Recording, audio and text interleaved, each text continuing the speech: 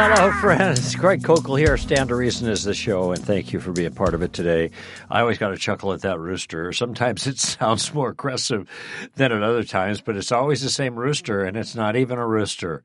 It's yours truly, and that was recorded, 20 years ago or something. I was goofing around at the KBRT studios and making animal sounds, and Bobby the Bouncer, who was my board operator, and we call him Bobby the Bouncer because he had a nighttime job as a bouncer at a bar.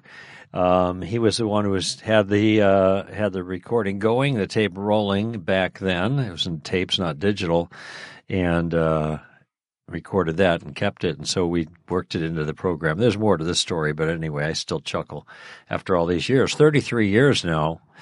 I don't know if I'm trying to think when Bobby was on board. So it's probably maybe 30 or 28 or 29 years he came on board and we use that, but we've been using it for almost 3 decades. So it's a signature piece, and I actually got a little rooster here, a squeaky.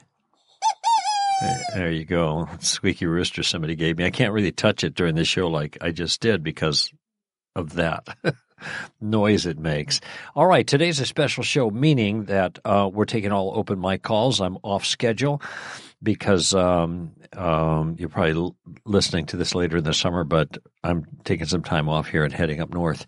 That would be northern Wisconsin. I grew up in Chicago, so we always refer to the lake or the cabin as up north because that's up north for us, but actually it's quite a bit east of me now.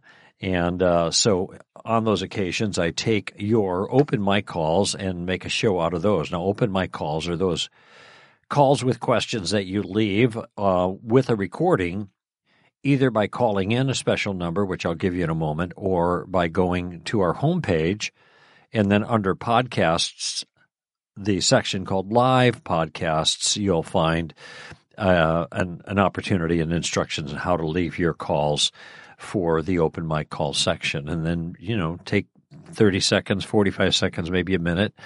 Some people take longer, but it probably isn't necessary to give me your basic info, and we'll run it here on the show. I'll listen to you, and then I'll give my answer. So it's a kind of a way of leaving a live call without having to do it live. You're just doing the recording. And then that gives me callers and with questions that I can respond to and talk about. So no commentary today. We're just going to jump into the calls. And a host of them came in recently. I was just looking at some of these. I thought, I'm going to jump on these because these look like fun for me. So let's listen to Joy out of the gate here has a question about old Earth, young Earth. Joy? This is Joy. And I want to thank you so much for your incredible ministry. You all have been a godsend. My question is about the creation story. If the earth is old, if you're an old earther, how do we explain and it was evening and it was morning the first day and the second day? I was talking with somebody about that, and they said that was their game changer to know that we had a young earth and that God did create it in the literal 6 days, which doesn't bother me either way, but I know there's a lot of evidence towards the old earth. Thank you, and God bless you. Well, thank you for the question, Joy. And yeah, this comes up quite a bit in conversations. What's curious to me about this particular question is that what I would ask is, if the earth is young, how do we explain the phrase, it was evening, it was morning, and the first day? Now, I think that may sound a little surprising to some people because you're thinking, well, there you go. It's clearly what we call a solar day.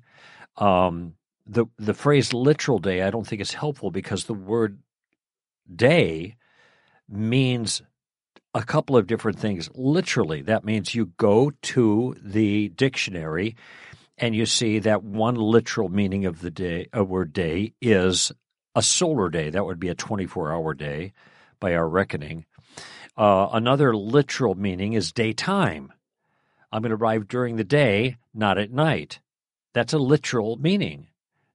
Like most words, they're equivocal. They have different meanings based on different circumstances.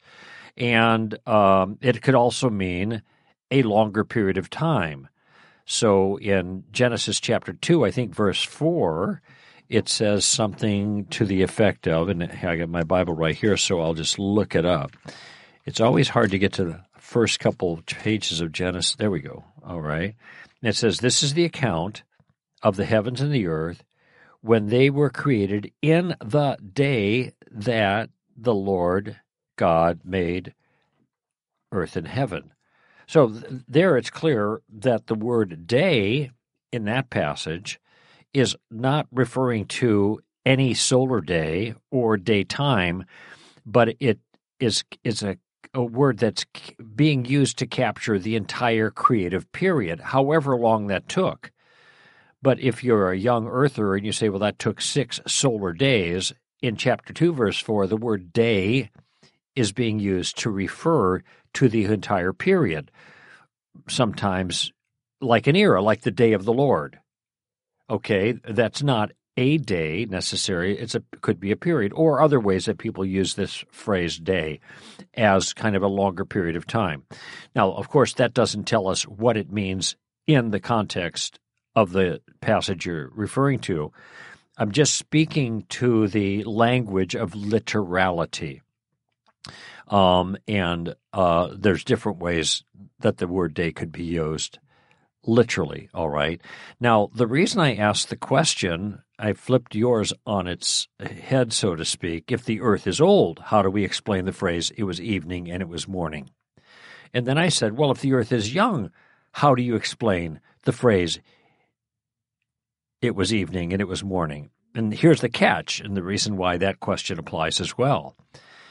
Because what is morning? What does morning mean? Morning is the time when the sun comes up. It immediately follows that. Then you get to noon, and then you get afternoon, and then you get early evening, then you get evening. And what is evening? Evening is the time just before the sun goes down. So to have an evening and to have a morning, using the ordinary sense of the word evening and morning, you have to have a sun to define it. The morning is when the sun comes up, and the evening is when the sun goes down. And I don't know what else it could mean, because we mean that period of time. Now, keep in mind, you might be thinking, well, not in Alaska, because you could have morning because you're looking at the clock and the sun's not up. But we're talking equatorial now, not modern times where people are at extremes. We're talking more in the Middle East area where morning and evening were pretty clearly defined as that early time of the day and that later time of the day. If morning is when the sun comes up and soon after, and evening is when the sun goes down and just before, you cannot have a morning and an evening without a sun. The sun wasn't created till the 4th day. So how can you have a morning and evening, which means sunrise and sunset, when there is no sun to rise or set? You can have a 24-hour day, in my view at least. I used to argue, well, the sun wasn't created till the 4th day, so you can't have a day in the 24-hour sense, but that's actually not the case. All the sun is, with regards to day in that sense, is like a watch. It tracks the time that passed, and a day is the time between one sunrise and a second sunrise, the full 24-hour period. You can have a 24-hour period, though, without a sun to mark the passage. Just like an hour can go by, even if you don't have a watch telling you an hour has gone by. You can have that duration of time. So the way I used to argue, you couldn't have a day without a sun, at least you couldn't have the period of time that we refer to as a 24-hour segment of a calendar day without a sun. I don't hold that anymore because I realize you still could have that much time passing even if you had nothing to mark that time passing. Okay, and the thing that marked the time passing was the sun that was created on the 4th day. However, you can't have a morning and evening without a sun because evening just is sunrise and sunset. So, point being then, something else must be going on with the use of these words in Hebrew that are translated morning and evening other than a solar day, because you can't have a morning and evening without a solar. Now, that's a tip-off to me that that there may be I'm trying to think of the best way to describe it, a metaphor, a figure of speech motif in play here. All right. Maybe these terms morning and evening, which also can be translated, as I understand it, beginning and ending. Okay. Maybe, or if used metaphorically, then it is beginning and ending, because morning is the beginning of the day time and the evening is the end of the day time. And so if there is a figurative motif involved here, it's just identifying segments and not necessarily solar days. Now, I'm not really trying to campaign for one side or the other at this point. I do hold to an old Earth, and this is one of the reasons. All I'm trying to show you is that you can have language like this in Genesis 1, and that does not require a 24-hour solar day understanding, so that 6 of those things are passing from beginning to end, with the last one being the day of rest. It could mean something else, and it does seem to me troublesome to that view that you have mornings and evenings without sun, because I don't know what to make of the phrase morning and evening on a young Earth view. I actually think morning and evening are more troublesome for the young Earth view than the old Earth view, which is why I put the questions the way I did. Okay, so just something to chew on. On my view, that's not a problem, because it's not identifying solar days at all. That's my view. You could have a morning and evening in a figurative sense without having a sun. You just have a beginning and ending, and you have this chunk of time. You know, there's actually, when you look at the structure of that passage, you have 3 areas that are being identified as formless and void, okay? And then you have all 3 areas being progressively filled. And so you may not have, as some people would put it, a contractor's characterization of the universe. Like, you start with the foundation, you lay the foundation, then you build on top of that. That would be one way of understanding how a building is formed, to use the kind of building metaphor here. Another one is an architect's perspective, where you look at these areas of living and you put together this space and you fill the spaces. And this might be what's going on as well. There's a word for that way of understanding Genesis, but I can't remember it, okay? But you can also understand Genesis to be representing progressive events that fit together, so to speak. Now, there's another word for this way of looking at Genesis too, but I can't recall it. And a young earther and an old earther can hold that. So you have a Ken Ham, young earther, who looks at connecting each of these days with something historical in that sequence. But from a young earther perspective, then you could have Hugh Ross that connects those days together in an historical sequence, but sees it as an old Earth scenario. So both take the passages in a serious fashion, but they see the passages speaking of something a little bit different, at least in terms of the time frames. And where Hugh Ross would see these as longer periods of time, someone like Ken Ham would see it as shorter periods of time. And each has its strengths and each has its liabilities. Okay, I have no problem with this discussion. And Joy, you delivered your question in a very good spirit.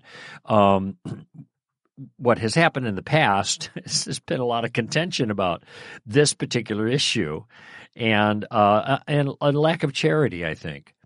Instead of seeing that both views are legitimate possibilities given the nature of the text and the kind of writing it is, and both views can employ a high view of Scripture. Some people who believe in an old earth don't have a high view of Scripture. All people, I think, who believe in a young earth have a very high view of Scripture. That's good.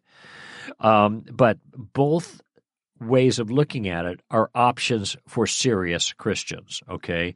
And I remember talking to Hugh Ross many, many years ago, before we both had organizations. And he had come in for an interview at KBRT, where I was doing commercial radio at the time. And as we were leaving that night, I said, you know what? It seems to me that it's a lot easier to tell what did not take place, and that would be the Darwinian model, than it is to figure out exactly what happened, exactly how you parse out Genesis chapter 1 and the beginning of chapter 2. And he agreed with me. Now, he has his view, and he thinks it's well justified. And frankly, when you look closely at his particular view, it's pretty good. It's very intriguing. And like I said, he has a high view of Scripture. But it does have, all views have their problems given the text, and it's a challenge to figure out exactly what is going on here.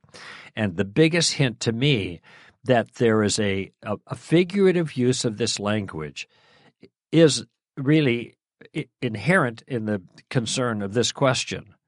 Morning and evening, what do you make of that? Well, you can't take it in a straightforward fashion as describing the beginning of a solar day and the end of a solar day, because you don't have a solar until the fourth day. And sunrise is just morning just is the sunrise and the period after, and evening just is the sunset and the period immediately after that. So there you go, Joy. Hopefully that's helpful. All right, let's take a quick break, and we'll come back with more questions here on Stand to Reason. Would you like a Stand to Reason speaker to speak at your church or event? Greg, Alan, Tim, John, and I, Robbie Lashua, are available both in person and online. Just email booking@str.org to schedule us today. We can address a wide array of topics, from bioethics, gender issues in science, to theology, philosophy, and how to respond to other worldviews, all from a biblical perspective. Whether it's a Sunday sermon, Zoom conference, or YouTube live event, our skilled and engaging speakers can be there, either physically or virtually, with the goal of equipping Christians to effectively influence the culture for Christ. To read our bios and learn more about the topics we cover, visit str.org. Then email booking@str.org to schedule Greg, Alan, Tim, John, or me, Robbie, today. Have you ever wondered how Stand to Reason is able to produce fresh, accessible content each week? We rely on generous donors so that we can provide you with the tools and tactics you need to be an effective ambassador for Christ. If you've benefited from this podcast or any of our donor-provided resources, including our apps, blog posts, articles, and short videos, consider making a financial contribution to Stand to Reason today. Just visit str.org/donate to show your financial support. It has been an honor providing you with a host of free resources for more than 27 years to help you give voice to the Christian worldview. Help us continue by making a financial gift today at str.org/donate.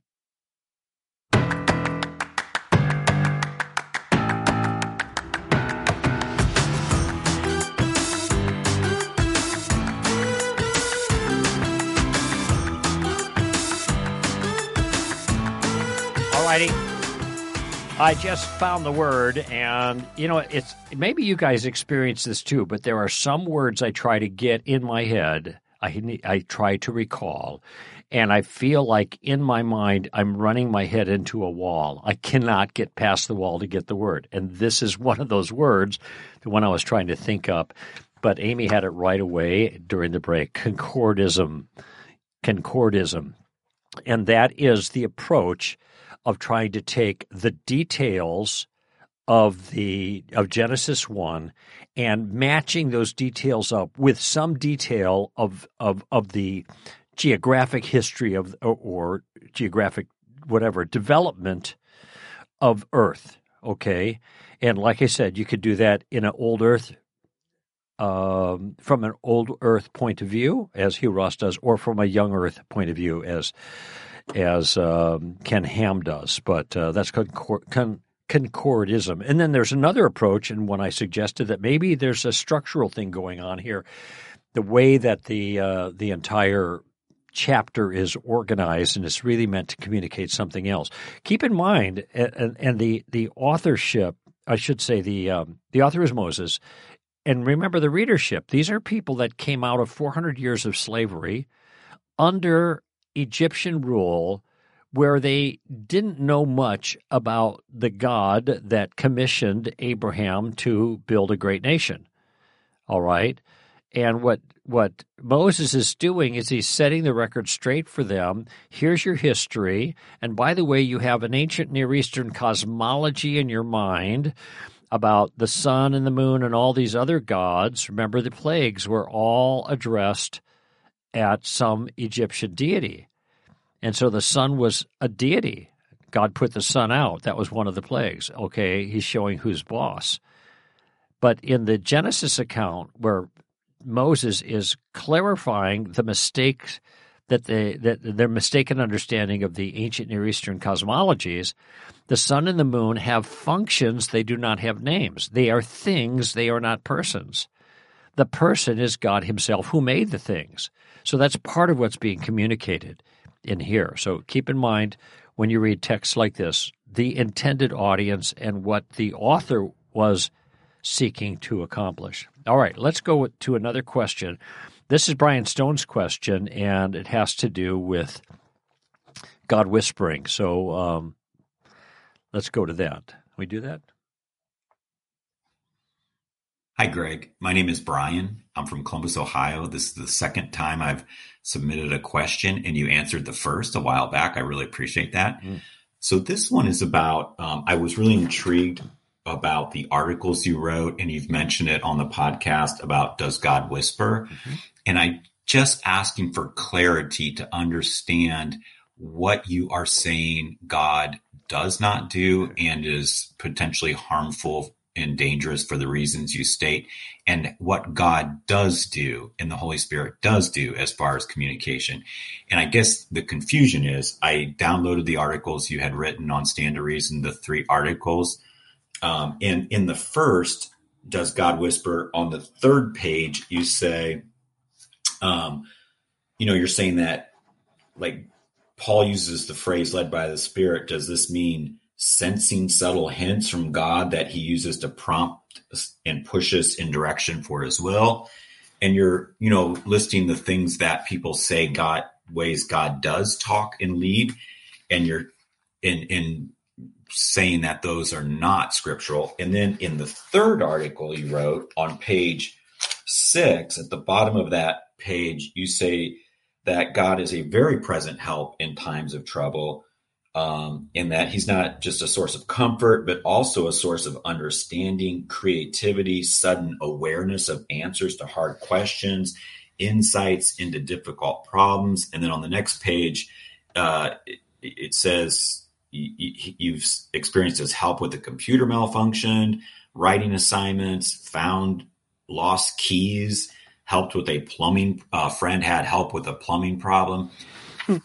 So having read those 2, I just was asking for clarification on what it is you're saying God and the Holy Spirit do not do as far as communication, and what they do and why it's so important we understand the difference. Okay. Sorry for the long question, but I hope that conveys the meaning.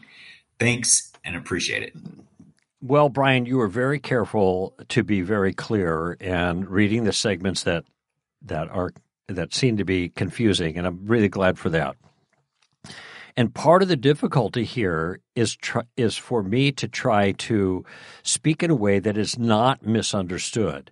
And a lot of times I think I misunderstood because the default perspective of evangelical Christians is very particular and very deeply ingrained in their consciousness.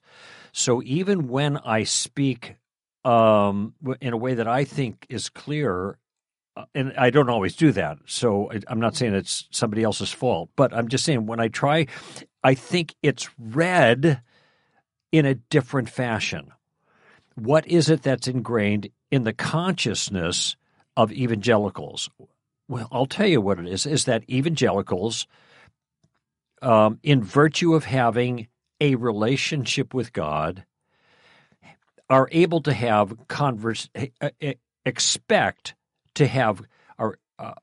are able to expect to have conversations with God in which they talk to God and then God talks, quote unquote, directly back to them. That is, he conveys information regarding the specific thing that they are talking about. And oftentimes this is a matter of guidance. Okay, what's next? And the presumption is made that that's a two-way thing, and that's what it means to be in relationship with God. And I've had close friends that I love dearly and who I've learned a lot from, who have said, we're in relationship with God. There you go. In fact, I even heard this comment just a couple of weeks ago from someone I really don't know, but was challenging me on this. We're in relationship with God. Aren't we supposed to communicate with God? Communication is two ways. I mean, in their minds, this was self-evidently true. Now, I do believe that communication is two ways. But what they were understanding, what they were both asserting, is that communication with us is verbal to God, and the response from God is to be verbal to us. We are individual people giving verbal communication to God, and we can listen for God to give what amounts to something like verbal communication to us. And of course, that's the way people will talk about it. And then God said to me, and then I said to God, and then God said to me, and then they talk about their conversations, right? So this is the default point of view, and it's so default that it is part of or ingrained in our evangelical consciousness, such that people don't even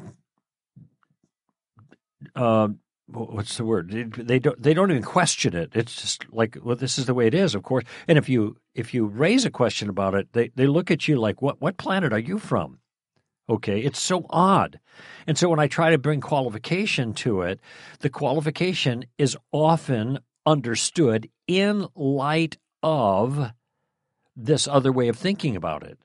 Okay, so what my effort was in the articles, Does God Whisper? And we also have it as an ambassador's guide. It's called Ambassador's Guide to Hearing the Voice of God, I think is what we call it. But the articles are still on their website, Part 1, Part 2, Part 3. Mostly to spend time disabusing Christians of proof texts or their confidence in proof texts that they think teaches this that doesn't. They don't teach this. Being led by the Spirit, Romans 8, Galatians 5, for example, the only two places where the phrase shows up, and they're Pauline. They don't mean what people mean when they use the phrase. They mean something different. Paul meant something different. It's clear when you read the passage. He is not talking about anything regarding decision-making or hearing from God. He's talking about living a holy life, putting to death the deeds of the flesh, okay, to give you a quick study on that. Having a peace about it. This is a hint that God wants us to do the thing we're praying about. We feel a peace about it. Colossians 3. That isn't what Paul was talking about in Colossians 3. He's talking about conflict between Christians. And let the peace of Christ rule in your hearts. All right? And that's what he's talking about in that. Open doors, closed doors, another set of passages. Like an open door is a hint from God to walk through it. Well, Paul didn't believe that, because in chapter 1, I think, of 2 Corinthians, he said, a great door for ministry has been opened for me in the Spirit. But I was concerned about Titus, so I went and saw Titus instead of going through that open door. And there are a number of other passages. My sheep hear my voice. That's in John chapter 10. came up in conversation recently a couple of weeks ago with a person taking exception with my view. And so I just asked him where was the verse. He didn't know where it was. And what was going on in the passage. He didn't know that either. But that's pretty important, especially in that passage, John 10, in verse, 4, 5, or 6. John says that this Jesus spoke as a figure of speech. So hearing his voice is a figure of speech of something else. It's not about hearing his voice. It's about something else.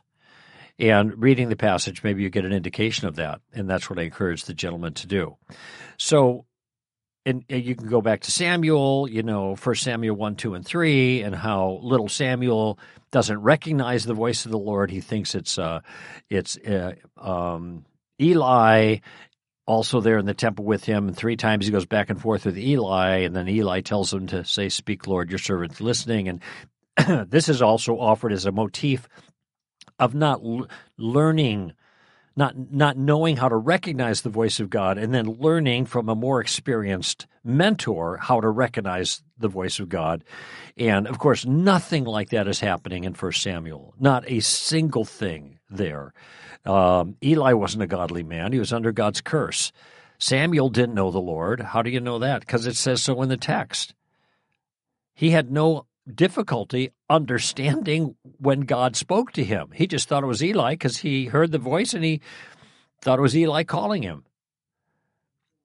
Anyway, so what I do in all those passages is I try to show none of these verses that are used to justify this idea that all Christians are to have, expect, or develop the ability to hear from God or to have a conversational relationship with God. None of these things support that idea.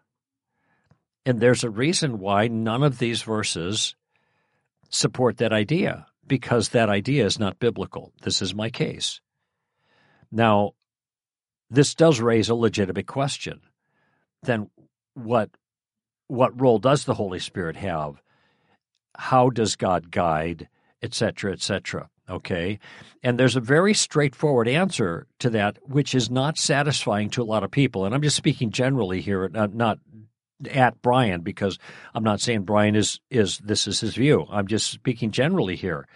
That the reason it's not satisfying, the answer is not satisfying, is because the main source of the information that we get from God about what we are supposed to do is recorded in the 66 books of the Bible.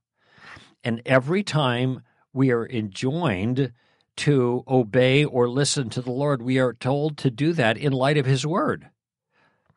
Long for the pure mark of the Word, in order that by it you may grow with respects to salvation. That's Peter.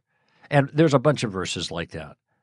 All right, so we are never directed to turn our ear to the sky and listen for the voice of God.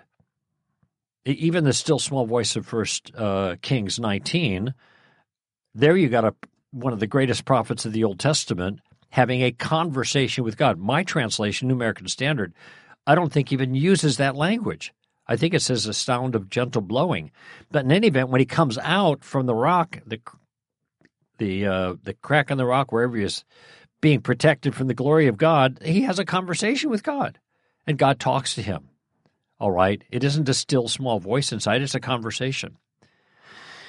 Okay, so when I look at all of these passages, then I wonder, well, where did this other thing come from? And J.I. Packer said it's actually 150 years old. That's about it. It developed later in the Christian era, this idea that we each can get, watch this now, personal revelation from God. Well, wait a minute. We're not saying that it's revelation. What is it? If God is talking to you in some fashion and communicating with you, and this is one of the words that you used, Brian, and I'm glad you used it because it's a good word. It's more precise. If God is communicating with us something of content that is revelation from God, okay, that's God's word to us in that circumstance. It's not the Bible in the sense that it applies to everybody, but it is like the words in the Bible in that it's God's word. And God's word is God's word wherever it shows up. Different application. We're not adding to the Bible, which is for everybody, but for people who claim there's a prophecy here and the prophecy is given to this person, that's God's word. And if it's God's word, it's without error. Okay? So the question is, does God give his word individually to Christians today? And my answer is, yeah, I think he does. Once in a while, occasionally, but rarely. That is not the Christian motif. That is not the biblical motif for Christians to be in relationship with God. The biblical motif is we take God's word, which is illuminated to us by the Holy Spirit, and we apply it to our lives as is appropriate. Okay? Now keep in mind, and by the way, this is a standard theological category, the illumination of the Spirit. Great word, too. Because if you walk into a dark room and there's no illumination, you don't see what is there. But when somebody flips the light on and the room is illuminated, you see what's already there. The illumination doesn't create what's there, it helps you to see what's there. And so the Holy Spirit helps us to see what is already in the objective Word of God. And then there's kind of ineffable, that means it's hard to explain the process, way in which the Holy Spirit makes that word real to us and into our circumstances. But it's not a communication from God. It isn't God saying, okay, here's this verse. This I want you to read right now. That's a propositional communication. But that isn't the way it works. What happens, and you all know this, because it's happened to you when you open up the Scripture and you're reading a passage and the passage comes alive to you. And then there are occasions, times of conviction of the Spirit, because the Holy Spirit convicts of sin. We know that. That's what Jesus said in the Upper Room Discourse. He convicts of sin. And that means we're looking at a passage that's describing how we ought to live, and we become aware that we're not living that way. We all know what this is like. The content is coming from the Scripture. The awareness of falling short is coming from the Holy Spirit. All right? So that's kind of like added to it, but the content is in Scripture. This is what I'm talking about.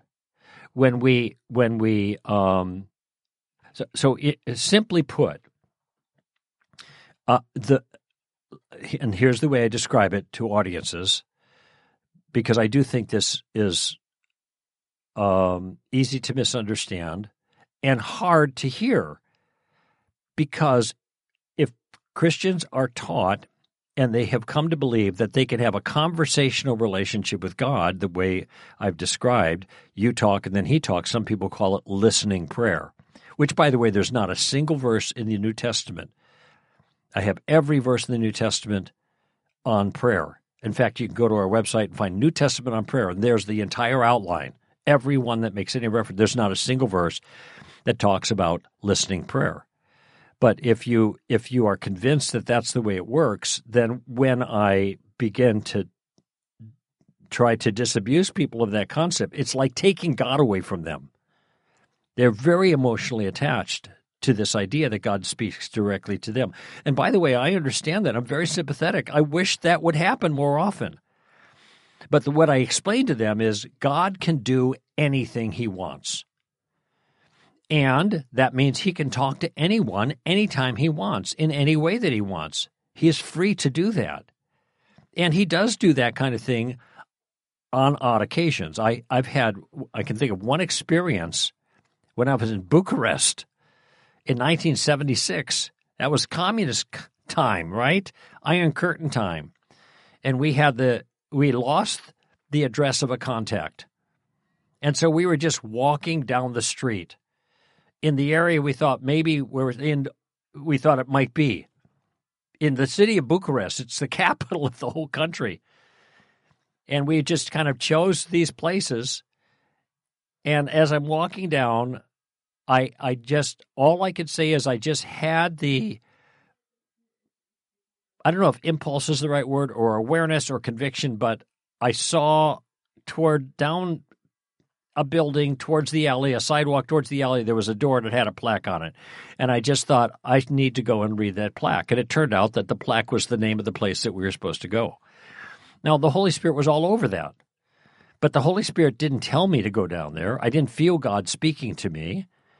What God did is accomplished his purpose without having to do that. And, of course, we've got lots of circumstances like that. And this is why, when I go to write something, I'm asking the Holy Spirit to help me to write effectively. When somebody calls, I toss up a prayer and I say, help me doing this and whatever. And I'm putting my trust in the Lord that he is going to work through me to accomplish whatever end I have in mind, whether it's a spiritual end or something as simple as finding my keys. I lost my keys. Help me with my keys. I pray. And then I find my keys, and I thank God. I don't find my keys because the Holy Spirit was telling me where they were lost at. I'm looking all over, and it might occur to me, why don't you check here? But lots of things occur to me like that, and sometimes one of the things that occurs to me is the location of the keys, and I discover that when I look there. And then what do? I thank God. Okay, so I don't know the dynamics of the interaction of the Holy Spirit in all of these different cases. What I try to do is I ask God for help, I trust him for help, and then I do the thing. And then if it works out well, then I thank him for it. And if it doesn't work out well, give thanks in all things, right? Then I thank him for that. My line is, and I say it multiple times a day, Lord, well, that was crazy what just took place. That didn't go very well. What's up with that? Well, Lord. And this is my way of acknowledging his sovereignty. But I have no interest in tuning into the spiritual ether because there is to get messages, because there's no indication anywhere in Scripture that I should do that. And in fact, when God does do the intervention with special revelation, it happens 14 times in the book of Acts, starting from the time of Pentecost. Okay? So in the strictly speaking, the New Testament economy, when the Holy Spirit is given, you have 14 times where God intervenes with direction. Now, at least two of those are jailbreaks, right? There's an angel shows up and says, "Get out of here," and then Peter gets out. And he thinks he's in a dream, but he's out of jail. I just read the other occasion where the apostles were in jail, then they got let out of jail, and the doors were still locked. And they went to get them, the Sadducees and Pharisees. Okay, we got to talk to these. Wait, where are they? They're not in jail anymore, and the doors are locked. So that was a direction from God through an angel for them to do something. You have 3 occasions of direct revelation, I think, during Saul's conversion.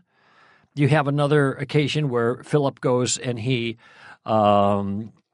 witnesses to the Ethiopian eunuch, and then you got body transport involved there. You've got the first missionary journey commissioned specifically by God, not the second and not the third, only the first. We're not told of the motif. It just says the Holy Spirit said, but it does say that they were in the company of prophets. And my suspicion is that was a prophetic word. Point I'm making is God does intervene while the disciples are carrying out what commands that they know are appropriate for them to do. Jerusalem, Judea, Samaria, uttermost parts of the earth. But sometimes God gives a timeout. Here's what I'm going to do right here. Not very often. But when he does, first of all, it's supernatural. In every case we have a motif explained, we have a supernatural manifestation. An angel shows up. Jesus shows up at Paul's bedside. Don't fear any longer. I have many people in the city. This is in Corinth. Okay, there's a vision. They're supernatural, and they're clear. They're supernatural, and they're clear. So notice what I'm trying to do. I am trying to build my theology about these things based on what I see in Scripture, the patterns there and the teachings there, and not on what I have are the received traditions of evangelicalism today. And this received tradition of us all having the capability and should work towards having a conversational relationship with God, this tradition is justified by proof texts that don't support the idea. That's one stage here. Secondly, I don't see this anywhere else in Scripture as happening, not the way they describe it. I do see interventions that are rare and clear and supernatural, and they redirect the disciples. And I have no reason to believe that doesn't happen today, but it doesn't happen very often. And it's not like, there's Saul of Tarsus struck blind saying, Levi, I don't know, but I think that God's trying to talk to me. Here was unregenerate Saul, who was a murderer of Christians who didn't have any difficulty hearing, Saul, Saul, why are you persecuting me? So this idea that we have to learn to hear the voice of God is actually a libel on God's character, because God doesn't try to communicate. There is no place anywhere in Scripture where God makes an attempt to communicate, and the people to whom he's communicating don't hear him. It's not a skill you have to learn. God doesn't try. Okay? Now, with that in place, I think it takes a while to absorb all that. I get it. But then the question is, well, what does the Holy Spirit do? And my answer is, you do the same thing that I just did about hearing the voice of God. You go back to the texts that seem to speak to that and see what they say. And when we do that, say, in the New Testament, we develop a New Testament pneumatology, a doctrine of the Holy Spirit based on New Testament texts. And we learn that the Spirit convicts of sin, righteousness, and judgment. The Spirit baptizes us. He regenerates us. He seals us. These are all different things that it talks about the Holy Spirit doing. The Holy Spirit also leads us. Oh, there you go. Okay, wait, we have to make sure that we are understanding the leading of the Spirit in the way that Paul means it when he talks about it in Romans 8 and in Galatians 5. And in Romans 8, he says that all who are sons of God, all that are led by the Spirit are sons of God. And he's in the process of talking about two different trajectories, living according to the flesh, that's unregenerate type living, or living according to the Spirit. If you are in the flesh, you cannot please God. It's not possible. But you are not in the flesh if, Paul says, the Spirit of God dwells in you. And anybody who does not have the Spirit are none of his. But if you are, by the Spirit, putting to death the deeds of the flesh, that's led by the Spirit. It's right there in the context. All who are led by the Spirit are children of God.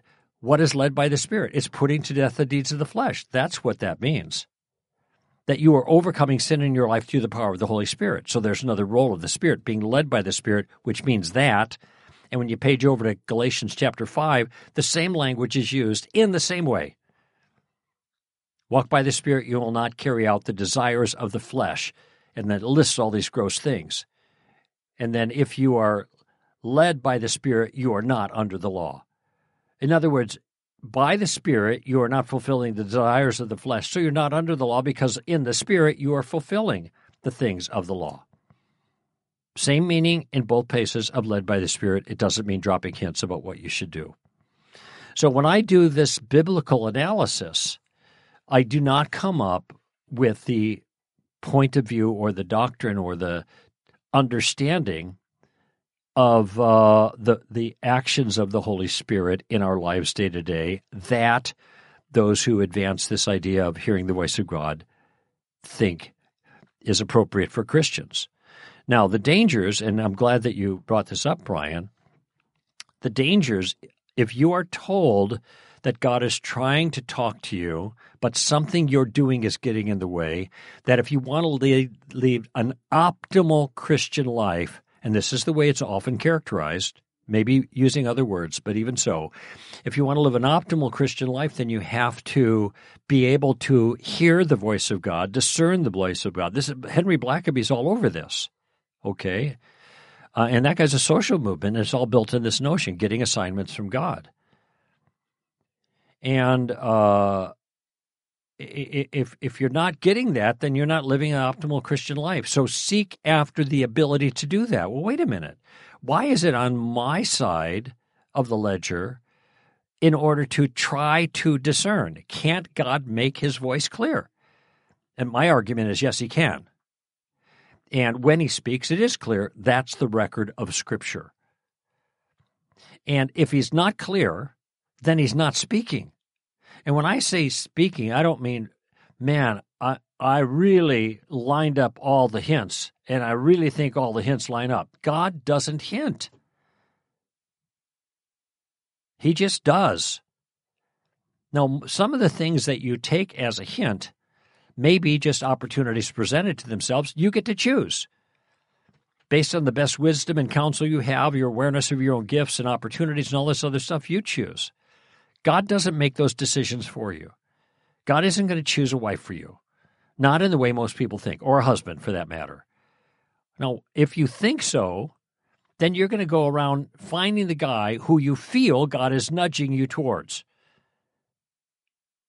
Now, you can already see the dangers. People get married like this. I've talked to people who got married like this, and I said, how's it going? They said, it's not going well.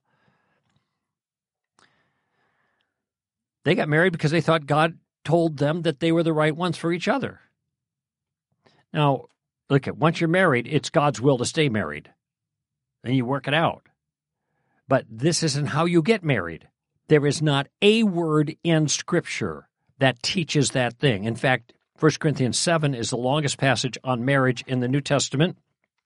Gives you lots of wisdom about it, whether you should get married or stay single, etc. That's the big question that Paul addresses. He doesn't say, yeah, pray about it and see what you feel led to do. He just gives you the pros and cons and the moral obligations of both options. And then he says, essentially, it's up to you. I think you'll be happier if you stay single. That's what he says. But that's up to you. You're not sinning if you don't get married. You're not sinning if you do get married. So even one of the most weighty decisions that we make as Christians, God leaves it in our hands, giving us the criteria in the Word to assess the circumstances. A lot of stuff in Proverbs. It says in Proverbs, like the gold ring in the snout of a pig is a beautiful woman without discretion. Now, he uses a woman in this particular case because he's talking to his son. I guess he was talking to his daughter. He could switch the genders or whatever. Now, is it a sin to marry a beautiful woman has no discretion? No, it's just stupid. That's the point of Proverbs. You get the gold ring, but the pig comes with it, kind of thing. So be smart. Proverbs says a lot about that. That's part of our decision-making process. Okay. The key here is let's make decisions the way the Scriptures represent the process of decision-making. Not import a foreign model that is very popular now and proof text in a deeply flawed way. Because once you start looking for voices, nudges, hints, guess what? Chances are pretty good something like that is going to happen. That is, things are going to happen that you might mistakenly take as a hint. I remember in one service, it was actually my son graduated from Westmont, and at graduation, there was a testimony of a parent, and they were trying to decide where to their kid go to school, and somebody just leaned over him and just said, "Hey, Westmont," like that. And they knew that was the voice of God to send their kid to Westmont. And everybody's cheering and clapping. And what I thought was kind of funny is it's a good thing that the person who said that sitting next to them wasn't hungry and was waiting for the service to end so he could eat, and he didn't lean over and say to the parent, "McDonald's." Would that mean that God wants this person to work at McDonald's the rest of their life? Notice what happened, though. That was convenient. It wasn't a sin to send their kid to Westmont. I'm sure he did well there at that time. But notice that you read into somebody's stray comments a directive from God. And then sometimes this comment or these circumstances, what is taken to be little hints that you cobbled together to get the direction. By what authority do we give that divine authority? But it's done all the time. And lots of bad decisions are made as a result. That's the danger. And so what that whole thing that I'm trying to do with this, I realize it's iconoclastic. People get really angry at me if I write a book about this, and I've done a lot of writing on it. Maybe I will write a book, Does God Whisper? We'll see. It won't be a 5-star book. It's going to be 2.5 because I'm going to have a bunch of 5 stars and I'm going to have a bunch of 1 stars because that's the reaction I get when I explain these things. And people will say, essentially to me, I've heard it, it doesn't matter what biblical case you make, I know that God is speaking to me. That's it. So they opt for the subjective instead of the objective. In fact, when I suggested the Scriptures is the place where we get our guidance, and that's where God wants us to go, thy word I've hidden in my heart that I might not sin against thee, for example, in all of Psalm 119, I had somebody call me on the air as a woman, and she said, so all I've got is the book. That's it. I got the book. Yeah, the Bible, the booby prize. That's all you got is the booby prize. No, you have the Holy Spirit in great measure in many ways in your life. What you don't have is the Holy Spirit sitting on your shoulder, whispering in your ear, telling you what to do. He's given us the book to do that. And the Holy Spirit has many other functions described in the book that are alive in our lives and are ineffable, subjective, satisfying, fulfilling, etc., etc., etc. But if anyone thinks is that the role of the Holy Spirit is just to give us messages, and if He doesn't give us messages, what does it do? Then you need to read your New Testament more. Okay, Brian, I'm so thankful for your call. I kind of spent 20 minutes or more, maybe 30, talking about this. I hope I covered some of the bases, and I understand that it's controversial and even a lot to digest. Thank you for giving me the opportunity. That's it for this show, friends. Greg Koukl here for Stand to Reason. Give them heaven, okay? Bye-bye now.